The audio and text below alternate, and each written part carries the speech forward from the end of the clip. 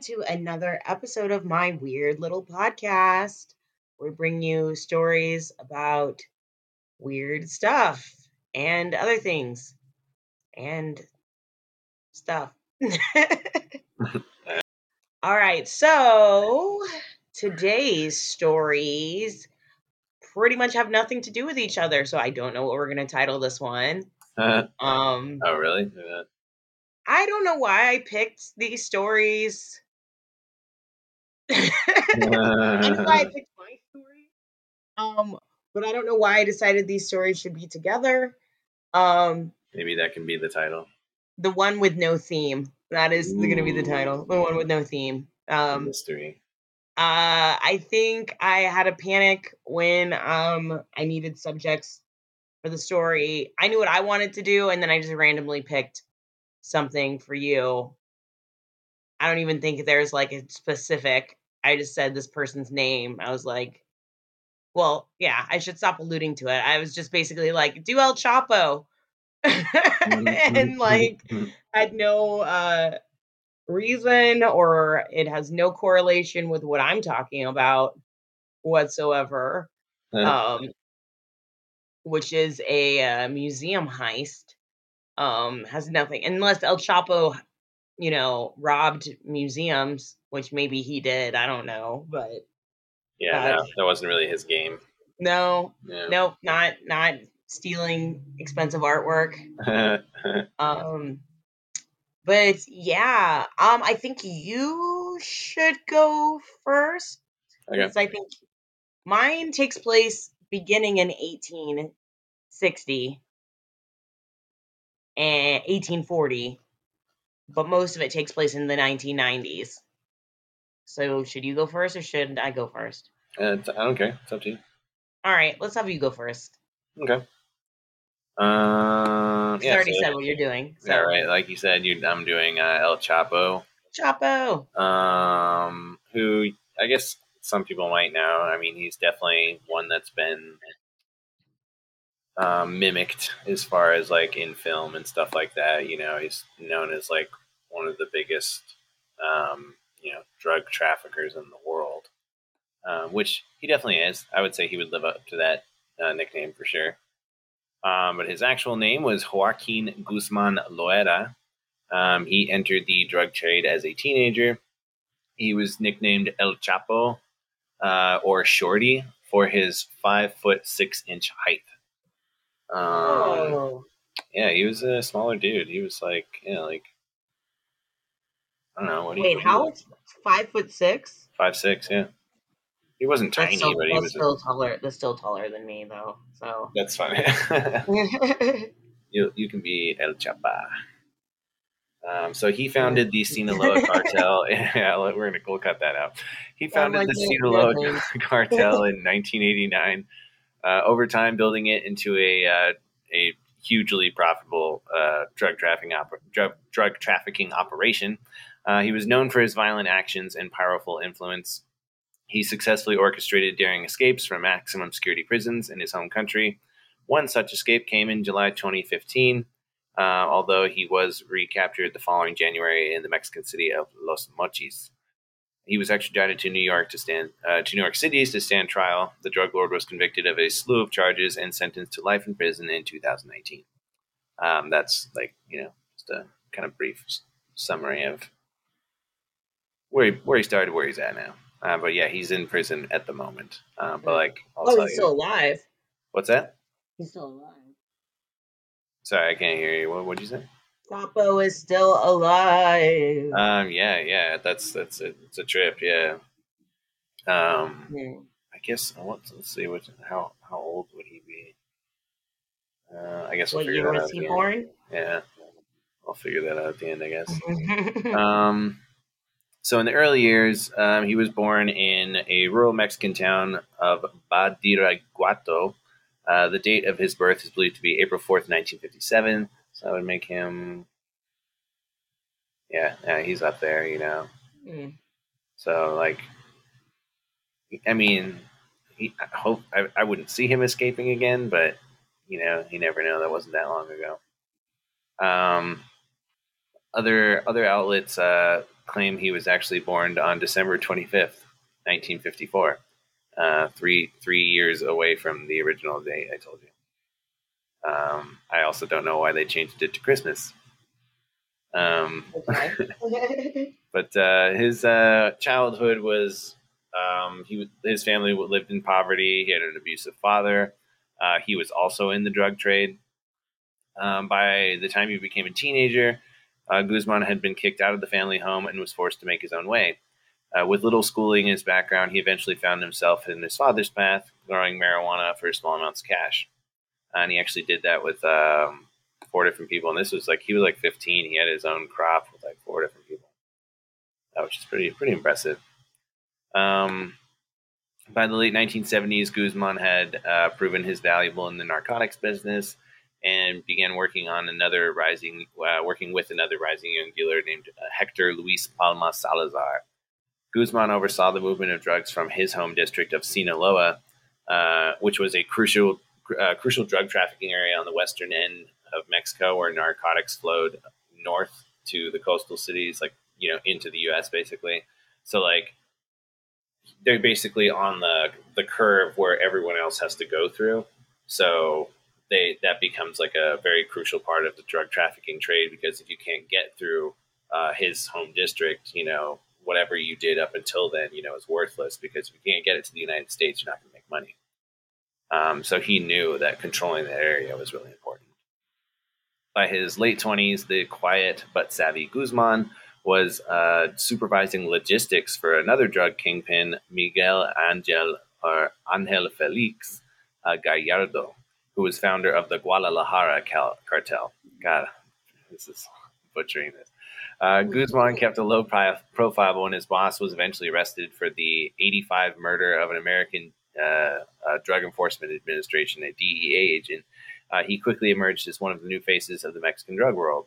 It's crazy because I was reading through this, because there's so much stuff about El Chapo. There's no way I could do a whole episode on him, but it would take 2 hours, just going through all the different stuff he did. So I kind of thinned it down a little bit. What was I talking about? Oh yeah, so that's what I was gonna say. Yeah, there's so many times where he moves up because someone else gets busted, or someone dies, or someone, so rival gang takes him out and takes someone else out, and then he'll move up. It's such a crazy world. So with the Sinaloa drug cartel, inheriting some of his former boss, he took over his territory. So he founded his own cartel, which was known as the Sinaloa, and that was in 1989. By the early 90s, Guzman was on the radar of the DEA and FBI and was considered one of Mexico's most powerful and dangerous drug traffickers. As the power of the Colombian drug cartels like Medellin and Cali began to wane, Sinaloa was among the Mexican organizations filling the void. Under Guzman's direction, it took control of the cocaine trade, expanding from South America to the United States. And that was another thing I noticed, is that, like I said, he owned that area that was the coastline going, before you go into the United States. So he started running stuff for the Colombians, and the Colombians were normally taking things up through Florida, so kind of not on the outside of Florida, so they didn't really have to go through Mexico and stuff. But they knew that Guzman was doing so well with that area and that he could make it happen so much quicker. So they ended up just giving him a cut.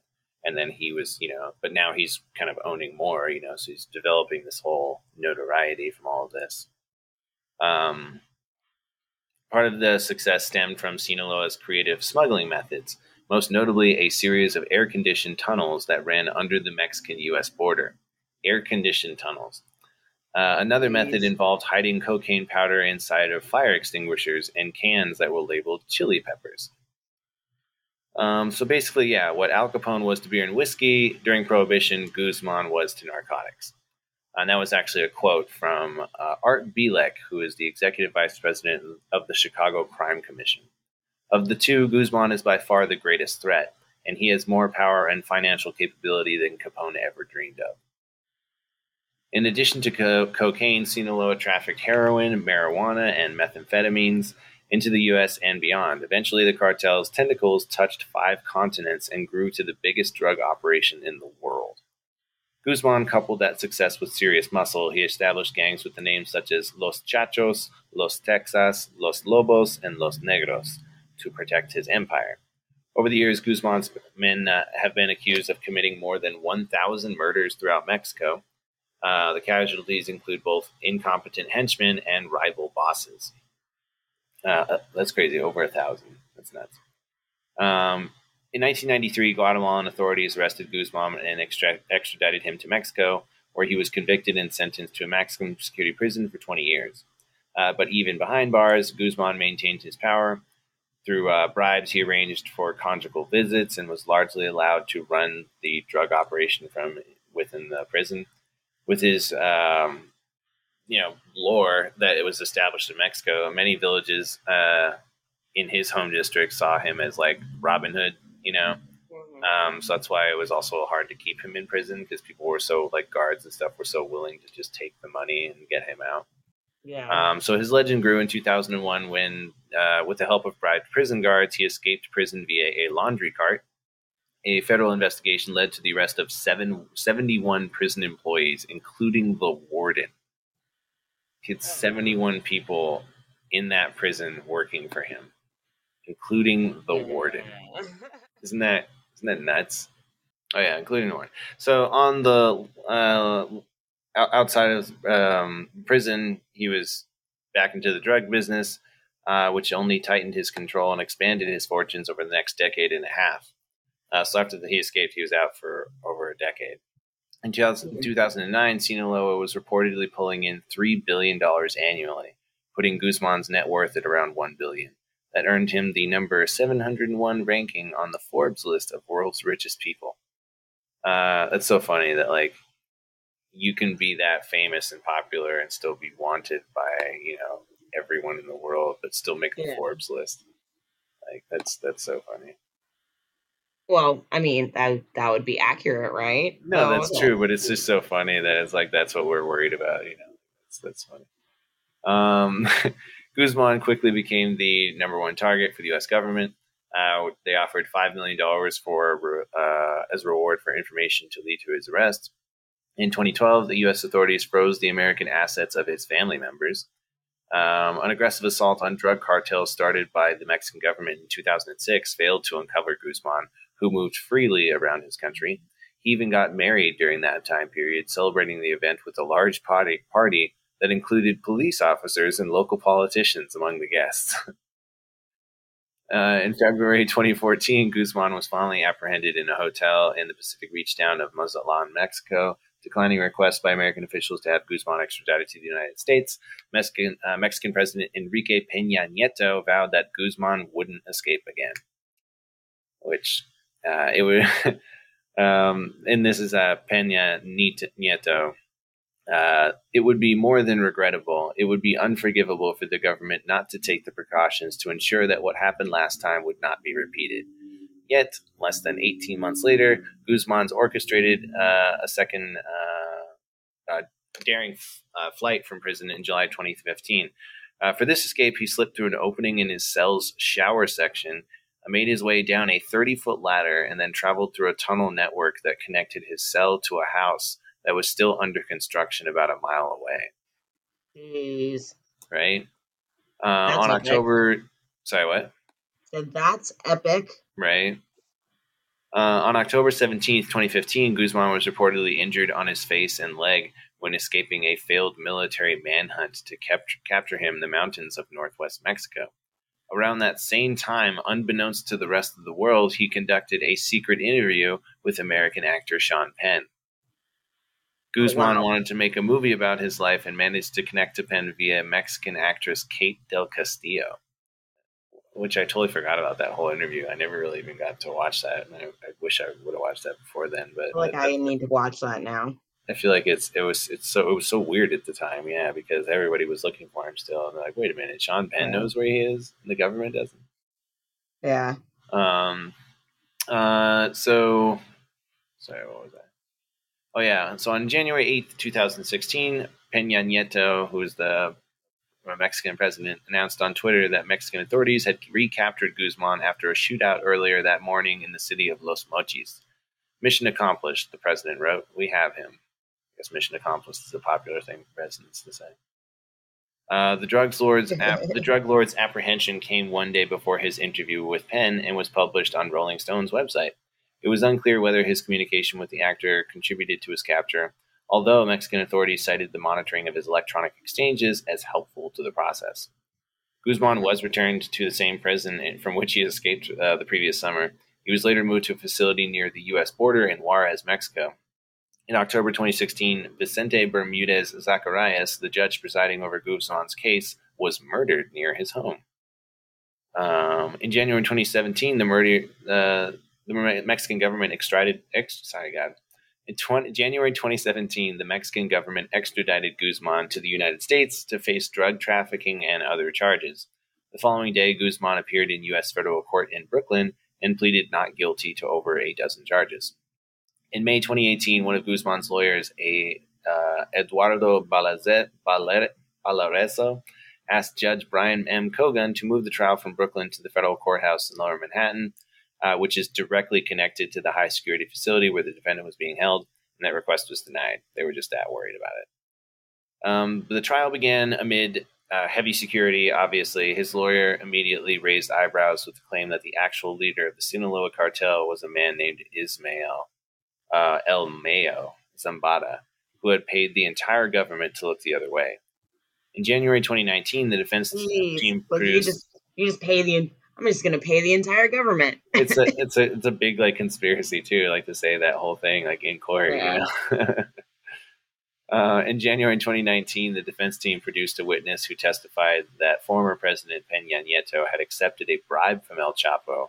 Another witness testified that the drug lord's wife, Emma Coronel Aspiro, was heavily involved in planning his 2015 escape from prison, which I'll tell you about a little bit later, actually. Guilty verdict and sentencing. On February 12th, 2019, after more than 200 hours of testimony and 56 witnesses, El Chapo was found guilty on all 10 counts against him, including engaging in a continuing criminal enterprise, conspiracy to launder narcotics proceeds, and use of firearms. He was sentenced to 30-plus years, along with ordering him to pay $12.6 billion in restitution. Yeah, they did make a Netflix show, but it was all right. It's believed Guzman has married at least 3 times and is the father of 9, possibly 13 children. Among his children who have taken roles within their father's drug trafficking business, Ivan Guzman, who is perhaps one of the most conspicuous, sharing his extravagant Playboy lifestyle full of cars, wild animals, guns, and parties on social media. And I actually looked that up too. It's funny. He is not shy at all, like on his like Twitter and stuff, just like posting all kinds of money and guns and stuff like that. It's crazy. So going back to Emma Coronel Aspiro, who is the wife of El Chapo, or at least at the time, I guess, or since he's been in prison. She pleaded guilty in June to charges ranging from conspiracy to illegal drug distribution. She also admitted to helping Guzman escape from a Mexican prison, which they thought she did before. She could have faced life in prison, but U.S. prosecutors asked for a shorter sentence after she expressed remorse. Her husband, 64, okay, that's actually nothing, is currently serving a life sentence in Colorado. According to court documents, Aspiro, who was a former beauty queen, conspired with Guzman and other members of the Sinaloa cartel to traffic cocaine, heroin, methamphetamine, and marijuana into the U.S. and launder the proceeds. Authorities, like I said, they believe she was critical in helping him escape the prison, the maximum security prison in 2015. She helped complete air ducts, lights, helped with the motorcycle. She also provided him with a GPS-enabled watch and relayed messages to operatives while he was inside. And the tunnel actually came to a place which was a house that she bought off the books. So they bought like a house, right, like kind of as close to the prison as they could, and that's where he eventually came out of. Like that was the Shawshank Redemption hole where he crawled out and screamed in the rain.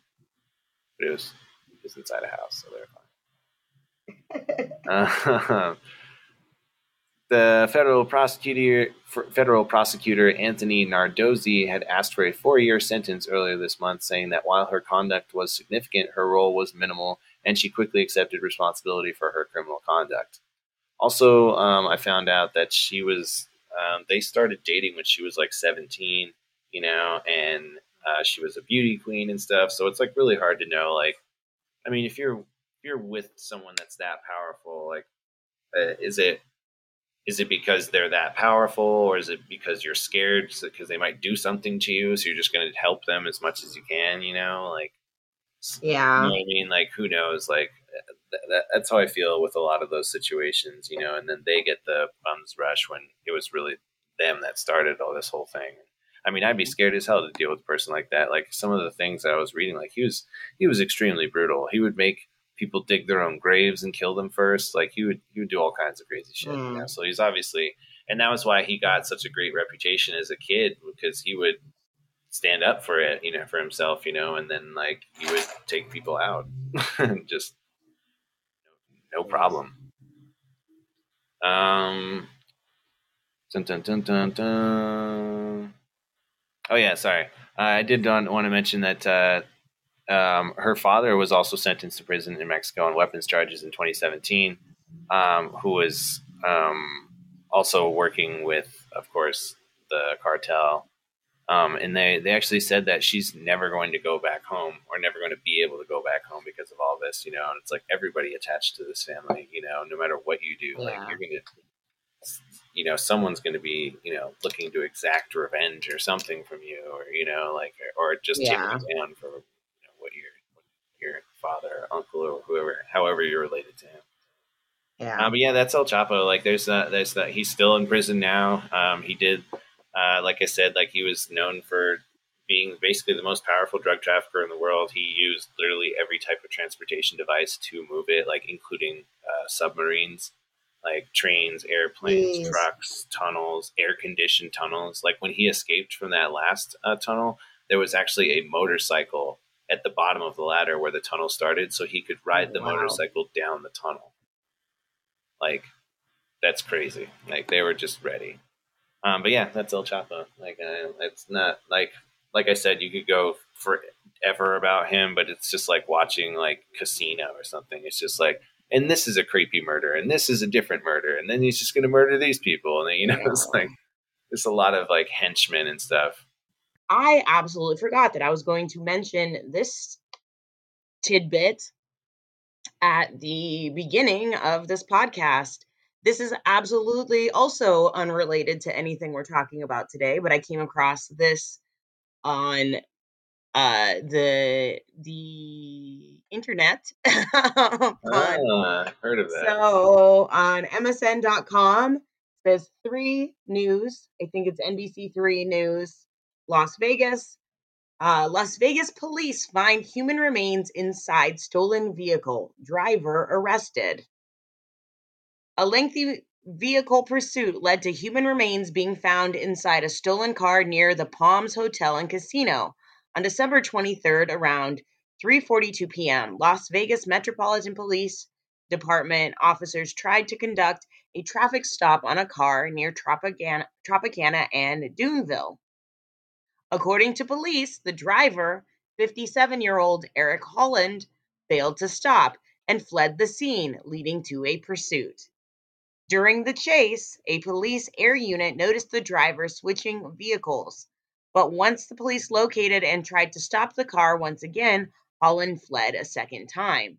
The air unit followed the car and guided officers to an apartment complex near the 4200 block of West Rochelle Avenue. Officers tried to approach Holland as he was exiting the vehicle, but he began throwing items at officers in an attempt to flee a third time. He was later taken into custody.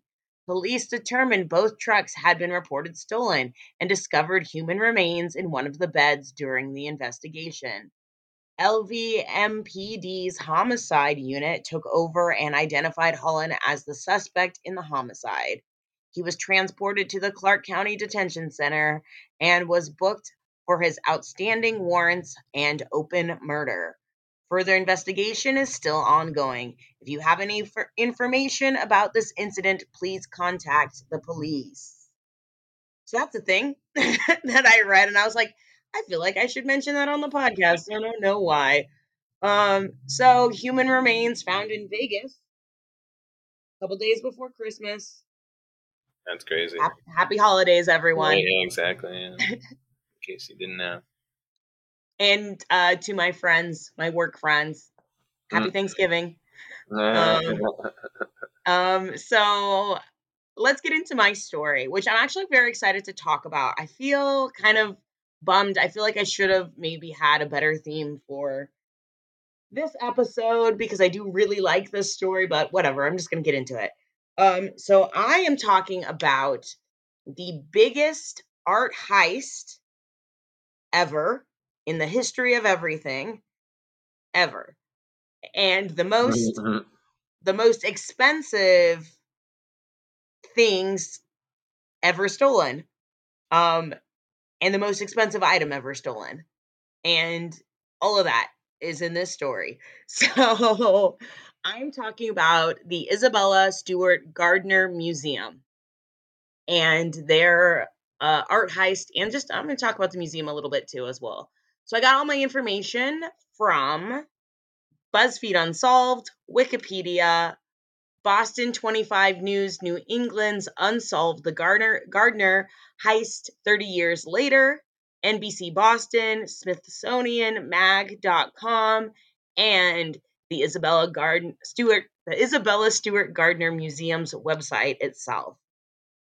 So, Isabella Stewart Gardner Museum is on my bucket list 100% to go visit. It looks so beautiful. It has tons of art in it, and it's just got beautiful architecture. It's literally got a garden in the middle of it. It's freaking gorgeous. And when I finally make my way to Salem, Massachusetts, I will drive the 45 minutes south to visit the Isabella Stewart Gardner Museum because I absolutely have to. It just looks really beautiful and looks like it would be like such a wonderful experience just to spend a day there soaking it all in. So, we're going to start with who is Isabella Stewart Gardner. So, I'm going to quote, there's this wonderful quote on the website of the museum about her that I think I'm just going to start there. Here we go. Mrs. Jack Gardner is one of the 7 wonders of Boston. There is nobody like her in any city in this country. She is a millionaire, bohemian. She is the leader of the smart set, but she often leads where none dare follow. She imitates nobody. Everything she does is novel and original. That's from a Boston Reporter. She sounds incredible, and I can totally relate. I too go where no one follows, and I too am novel and original. So there. So Isabella Stewart Gardner was born in New York City on April 14th, 1840. Are you listening to this? Okay, you can chime in if you want to. Oh, no, sorry. I'm just waiting for the story to get going. Okay. So Isabella Stewart Gardner was born in New York City on April 14th, 1840, into a well-to-do family. Her father, David Stewart, made his fortune importing Irish linen and later through investments. The family lived on University Place in the West Village. Isabella was privately educated in New York and finished abroad. I always like the idea of finishing school, I just think that sounds so proper and amazing, and I could probably benefit from going to a finishing school myself. So, Paris schoolmate Julia Gardner introduced Isabella to her brother, John Jack Lowell Gardner Jr. And in 1860s, a few days before her 20th birthday, Isabella Stewart at this time married Jack Gardner in Grace Church in New York City. They moved to his hometown of Boston and settled into a house in the fashionable Back Bay at 152 Beacon Street, a wedding gift from her father. God, they sound. I just want to be glamorous and wealthy. Someone give me money and dresses, and beautiful pieces of artwork. In 1863, the Gardners had a son, John Lowell Gardner III, called Jackie, who died of pneumonia at less than 2 years old. In 1867, on the advice of her doctor and hoping to rouse her from her depression, Jack Gardner took Isabella to Northern Europe and Russia, and this was the first of many trips abroad, later including Egypt and the Middle East and Asia. Isabel reveled in travel, keeping elaborate journals of her visits. Isabella was drawn to the intellectual life of Boston and Cambridge. In 1878, she attended the readings of Charles Eliot Norton, the first professor of art history at Harvard University, and he invited her to join the Dante Society, which sounds like a really fun book club, and they sound super posh, and I also would like a book club with my friends, but I'm already pushing it with making everyone do this podcast, so we don't need to read books too. We already research and read so much stuff I as it know, is. but the Dante Society, that sounds so cool. Yeah, it sounds cool. So, basically, they read uh, like works of Dante and probably some other stuff as well.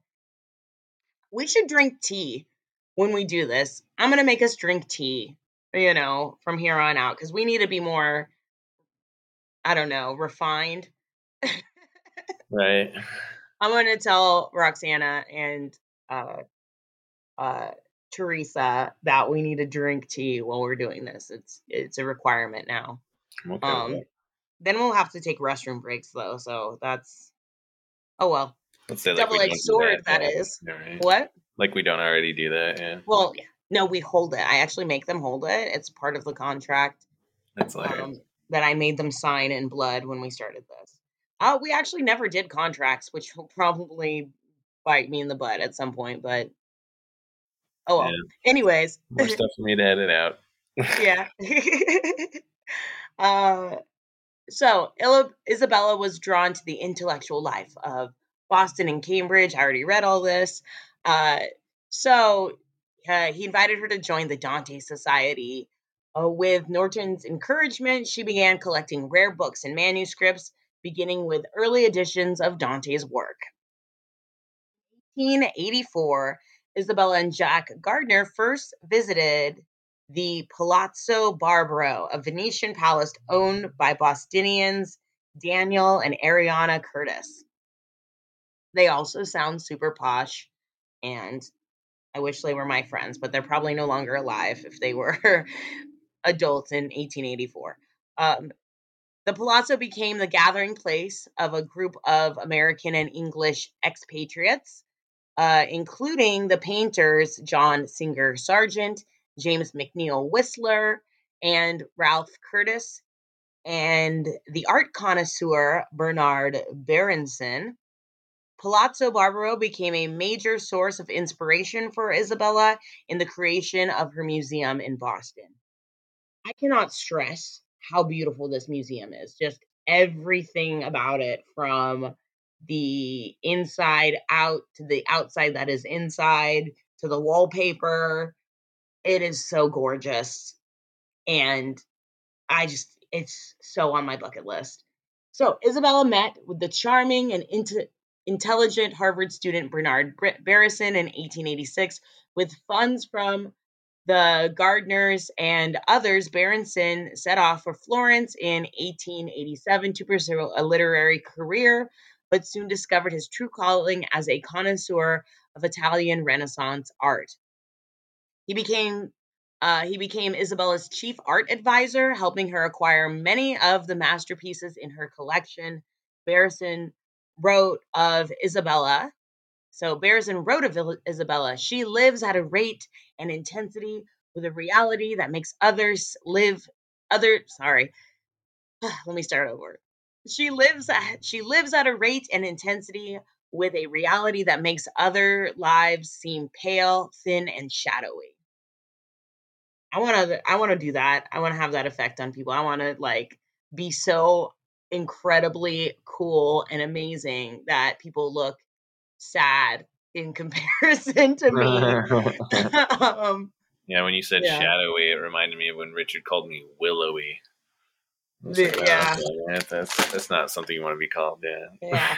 I just imagine Wendy in The Shining. You know. Right. Yeah. Right. That's what I imagine Willowy is like. Right. Um Oh my goodness. So Jack Gardner died suddenly of a stroke on December 10th, 1898. 6 weeks later, Isabella Gardner continued with their shared plan to purchase a plot of land in the Fens and selected local architect Willard T. Sears to draw up plans for a museum. At the time, there were almost no other buildings in the area. Construction of Isabella's museum began in 1899 and was completed in late 1901. She moved into the private fourth floor living quarters and devoted herself to personally arranging works of art in the historic galleries on the first 3 floors. In 1901 and 1902, Isabella installed her collection of paintings, sculptures, tapestries, furniture, manuscripts, rare books, and decorative arts. She continued to acquire works and change the installations for the rest of her life. The museum opened on January 1st, 1903.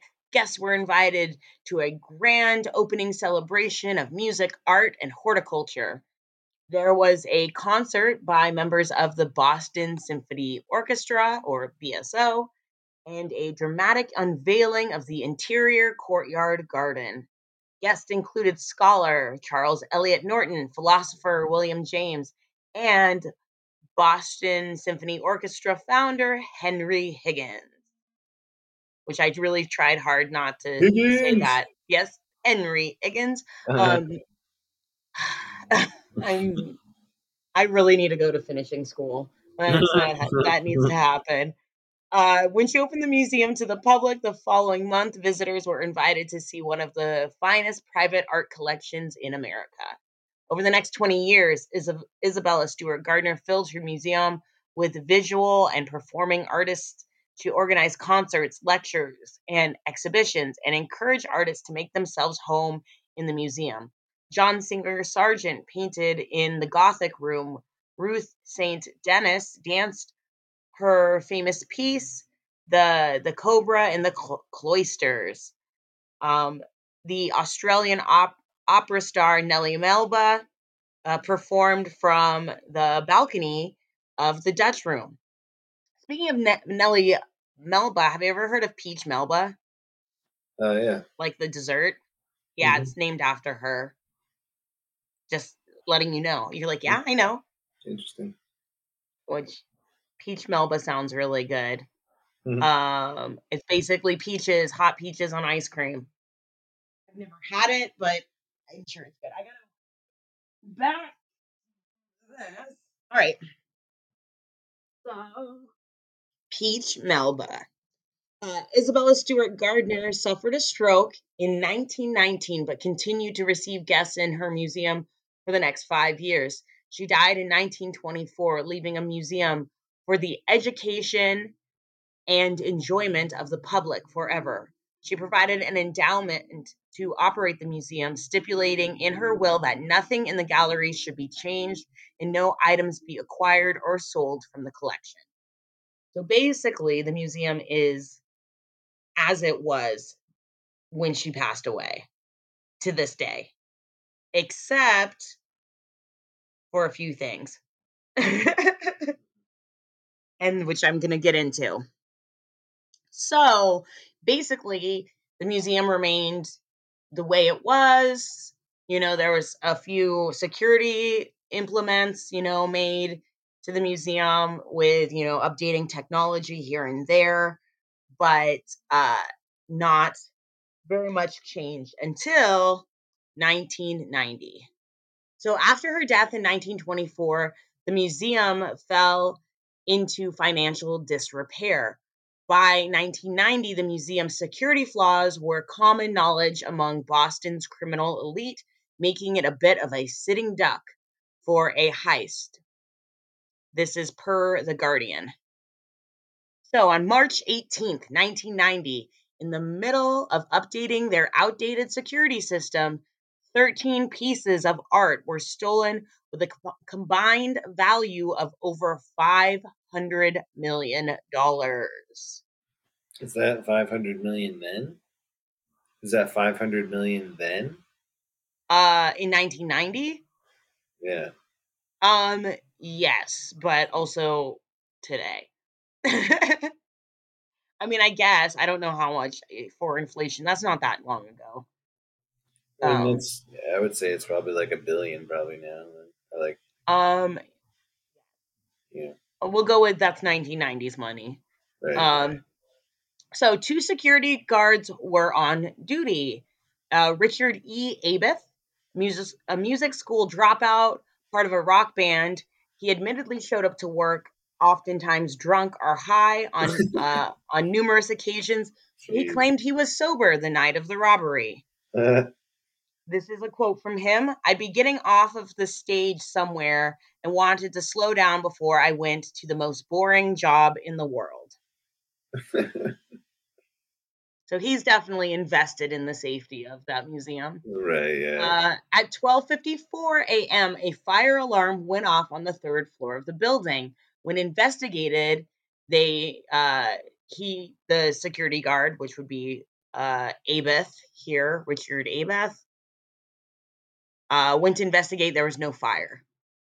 At 1:24 a.m., 2 police officers buzzed into the security desk where Abeth was stationed. So this was on a door that was like on the side of the museum. So, but this is like the door leading directly into where the security desk is. So they buzzed into the desk. The 2 men claimed that they were responding to a disturbance call in the area and demanded entry. So it was museum protocol not to let anyone enter, even police officers. They weren't supposed to let anyone enter at all. Now, this was on St. Patrick's Day, so the story is kind of believable that these 2 police officers are saying that there's a disturbance in the area that they are investigating because there's like partiers and stuff in the street. Richard Abeth said he had tickets to a Grateful Dead concert later that day. So this is like 1:30 in the morning, and he had Grateful Dead concert tickets later that day, and he didn't want to get arrested for not letting the officers in, so he decided to let them in and violate museum protocol. So they entered, and one of the police officers said to him, "You look familiar. I think we have a default warrant on you. Come out and show us some identification." So he leaves the desk, which has the only panic button on it that would alert authorities. That is the only one in the whole museum is at the security desk, which is a flaw in their security system. But as we know, they were updating that. So he was then told to face the wall and spread eagle, and he was immediately handcuffed. Abeth later said that he thought it was odd that they did not frisk him before handcuffing him, and then it dawned on him right at that point that this could possibly be a robbery. As this was happening, the second guard arrived, and he too was handcuffed at gunpoint. The second guard, whose name I did not get, the second guard said, "Why am I being arrested?" And the man replied, "You're not being arrested. This is a robbery. Don't give us any problems and you won't get hurt." To which the guard replied, "Don't worry, they don't pay me enough to get hurt." Yeah. So they didn't put up a big fight, but at that point, like, just don't, Right, yeah. What can you do, So their heads, hands, and feet were tied up with duct tape. Now, I'm going to say that I believe it was Abbott who was duct taped quite a bit more than the second security guard, which kind of leads into some theories a little bit later. And so they were tied up with duct tape. I believe they were put into the basement. The robbers then went to the second floor and split up according to the sensors they had in the museum. So they only went up to the second floor. At some point, an alarm went off to alert security guards that someone had gotten too close to one of the art pieces. And the robbers found the alarm and smashed it. But this alarm only alerted the security guards, so authorities have still not been called at this point. So at 2:28 a.m., the robbers came to check on the security guards. They also located the security tapes that captured them outside of the museum and throughout.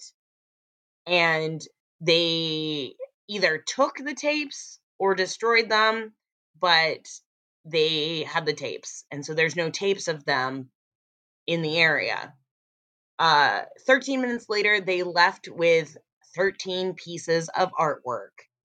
So they were in there for over an hour, and most art heists are only 10 minutes or so, real quick. You're stealing one painting and you're out.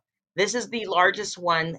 They were in there for over an hour and they were able to steal 13 pieces of artwork, including, now these are the pieces that were stolen, including the Concert by Vermeer, estimated value of $250 million, the most valuable thing ever stolen.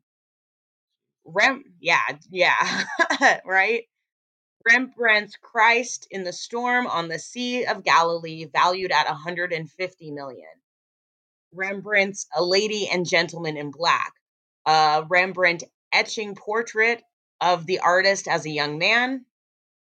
Flink's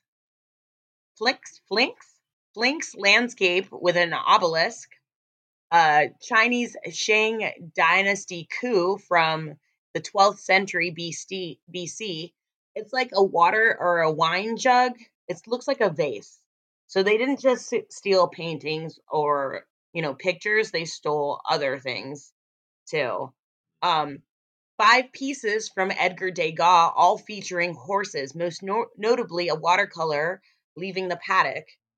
Nearby, the thieves stole a bronze eagle or finial from the top of a framed Napoleonic flag.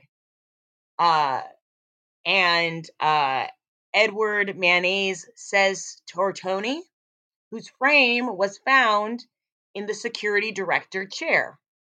Now, that piece was not located on the second floor. It was actually located on a lower floor. I want to say the first floor. And the frame was found in the security director's chair of this painting. So we'll get into that a little bit later. There was an attempt to take a fourth Rembrandt, but it's believed that they did not take it because it was too hard or that they just ran out of time. Bizarrely, the burglars attempted to remove the flag of the Napoleon's Imperial Guard from its frame, but failed to do so, instead settling for the bronze eagle-shaped finial ornament. Stranger still, the perpetrators left possibly the most expensive work in the museum untouched, Titian's The Rape of Europa, which is hanging in the third floor gallery. Witnesses claimed that they saw the robbers parked in their car nearby the museum in a red hatchback.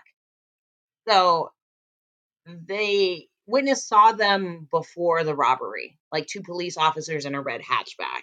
So they're pretty sure they know what type of car that they were in. Okay. So these guys load all this stuff up into their red hatchback and they're gone. Police have not been called at all. Nobody knows that anything is going on. 4 hours later, the 2 morning shift guards show up to work, unable to enter the museum. prompting the deputy security officer to call the police. At 8:30 a.m., the police arrive and get in to discover the 2 night security officers handcuffed in the basement. The guards were able, they did see the robbers' faces, but when Abath was asked for him to describe what they were like, he was not able to recall what the 2 men looked like. He just claimed that the police sketch was awful. And please look up the police sketch because he's right. It's awful. It looks like 2 cartoon police officers. Like, it's not very good. I know police sketch artists. Like, I know your jobs are very hard and you are do incredible work. I can't talk. You do incredible work. This is not it though. And yeah, are you looking it up? Right? That's funny. Oh man, it's like, isn't that like the most generic well, I was about to say, like, sketch yeah, you've ever seen? you're gonna go outside looking for cartoon characters. Yeah. So in 2005, Abath would be interviewed, and he did claim at this time that one of the men looked like Colonel Klink on Hogan's Heroes, which would have been a popular show when he was younger, a little earlier than the 1990s. So in April of 1994, an anonymous letter was sent to the museum claiming to know the location of the art. The author seemed to have a great knowledge of the pieces stolen and the art world in general. The writer claimed that the pieces were in a controlled environment, but the museum had to act quickly because a buyer in another country who did not know that they were stolen could purchase them and claim legal ownership. The writer asked for 2.6 million. The museum agreed to give him this. And there was a second letter sent stating that this person was pleased that the museum agreed to pay him, but did not like that the FBI was involved, and asked if they were trying to get the middleman arrested, and wrote in all caps, "You cannot have both." He promised to give some clues, like, even though he at this point he was like, even if you're not able to give me the money, I promise I'll send you some clues letting you know where this artwork is. But then he never wrote ever again. So they never got their clues. They never were able to give him money. Nothing came of that. So in 2013, the FBI announced that it had identified the 2 thieves with a high degree of confidence. In 2015, the organization revealed that the names of its primary suspects, George Reisfelder and Leonard DiMuzio, 2 associates of the late mobster Carmelo Merlino. Both resembled the police sketches of the criminals and died within a year of the heist. The investigators also said that they suspected the art was transported via organized crime networks to Connecticut and the Philadelphia region, where the thieves attempted to sell the works on the black market. After those attempted sales, however, the artwork trail goes cold. Authorities were initially suspicious of the 2 guards on duty that night. Abath, a self-described hippie and rock guitarist, was a regular on the night shift. Okay. I'm going to get into that. So the artwork trail goes cold. There was also suspicion Bobby Donati, a mobster who may have organized the theft with fellow criminal Robert Bobby Garente in order to use the art as a bargaining chip to get their friend Vincent Ferreira out of jail, per Lauren Crack of Esquire. Both Donati and Garente are now dead. So jeweler Paul Calantropo, formerly of Boston, came forward with an account that links Bobby Donati, a longtime suspect and local robber, to one of the pieces of art stolen from the Isabella Stewart Gardner Museum. The Boston Globe reported in the interview, Calantropo said that Donati, whom he had known for years, showed up at his office at the Jewelers Building in downtown Boston about a month after the famous heist with an eagle-shaped finial that he asked the jeweler to appraise. Calantropo said he immediately recognized it as one of the stolen art pieces and told him it was worthless. Former mobster Robert Gentile has long maintained his innocence despite a bevy of evidence pointing to his involvement in the crime. He was released from prison in 2019 after serving 54 months on an unrelated charge. He remains the only living person who likely had firsthand knowledge of the 1990 heist.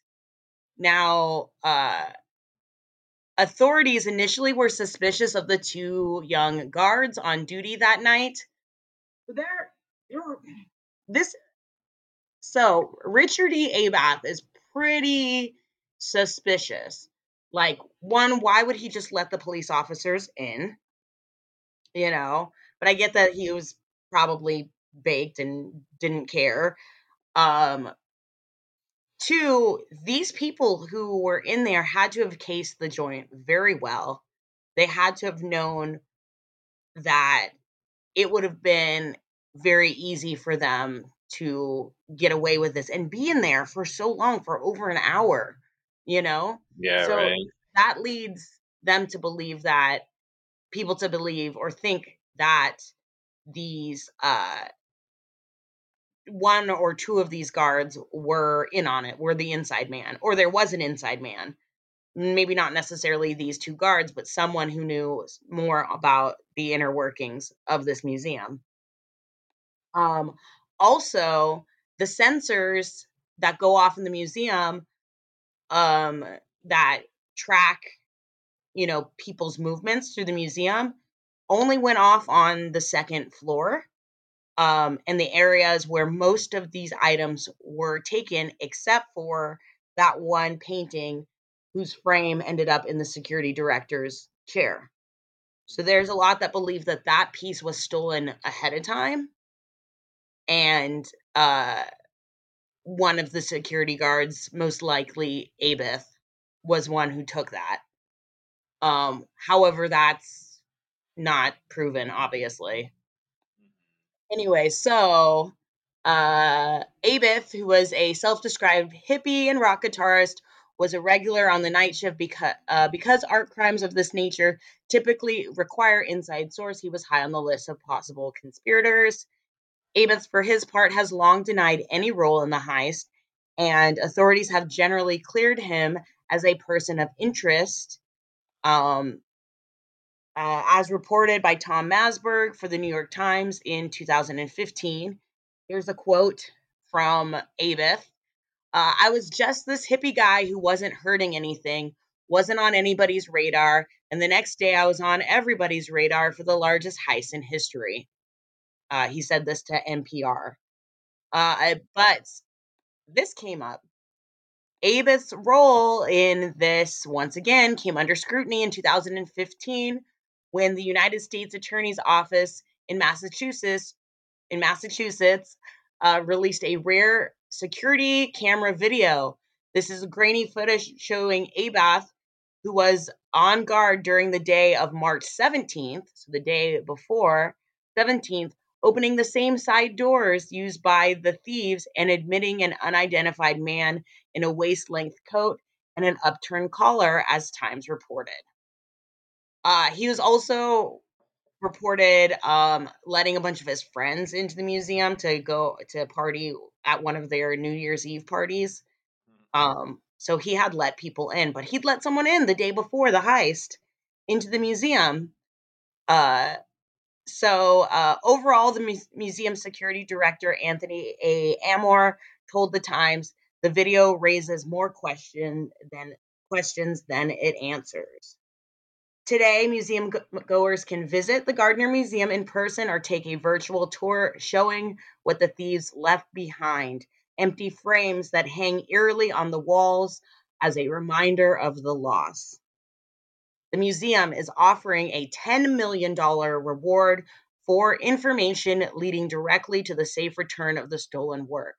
A share of the reward would be given in exchange for information leading to the restitution of any portion of the works. A separate reward of $100,000 is being offered for the return of the Napoleonic eagle finial. Anyone with information about the stolen artwork should contact the Gardner Museum directly. Confidentiality is assured. Anthony Ardmore, the director of security, can be contacted.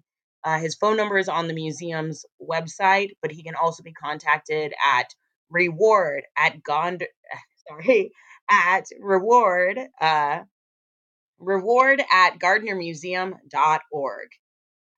So please, if anyone's listening to this, please let the artwork come back. And if you ever get a chance, go visit the museum, because even looking at these empty frames is so poetic. And the museum itself is gorgeous. And it's definitely there on my bucket list. But that is the biggest art heist ever of the Isabella Stewart Gardner Museum. That's crazy. That's fucking nuts. Yeah. And it was if you heard me clicking throughout that, that was just me. I was just looking through some of the paintings while you're talking about them. Gorgeous. They have some gorgeous stuff there. So, like, knowing that one is like the, probably the most expensive one, looking at that one and being like, man, I don't even know if I've ever seen this painting before, but maybe that's because I've never thought about this before. But yeah, some cool. That's crazy, man. That's insane. They like did their own work. Yeah. So yeah, that's that. So here's to the episode with no theme, just some random stories. But whatever, it's a weird podcast, so deal with it. Listen to it. Please listen to it and enjoy it. But anyways, that's been another episode. Please follow us, find us on Instagram. Please share this podcast with other people. Please listen to our other podcast, Hollywood's Haunted, the podcast. We will be posting more episodes on that coming up, because I realized that you guys actually listen to that. And I'm very excited that we're still getting listeners to that. So I took a 6-month hiatus, but there will be a new episode coming up for that podcast as well. So be sure to stay tuned. That'll be up in maybe a month or so. And we're going on a big trip coming up at a surprise location, and we'll be doing an on-site recording of a podcast within a haunted place that is historical and weird, and I'm so excited about that. So very excited. So please, follow us on Instagram, follow us on TikTok. I'm making TikToks now. I will be making more TikToks. If you have any suggestions for episodes, please email us at myweirdlittlepodcast@gmail.com. And stay spooky, everyone. Ooh.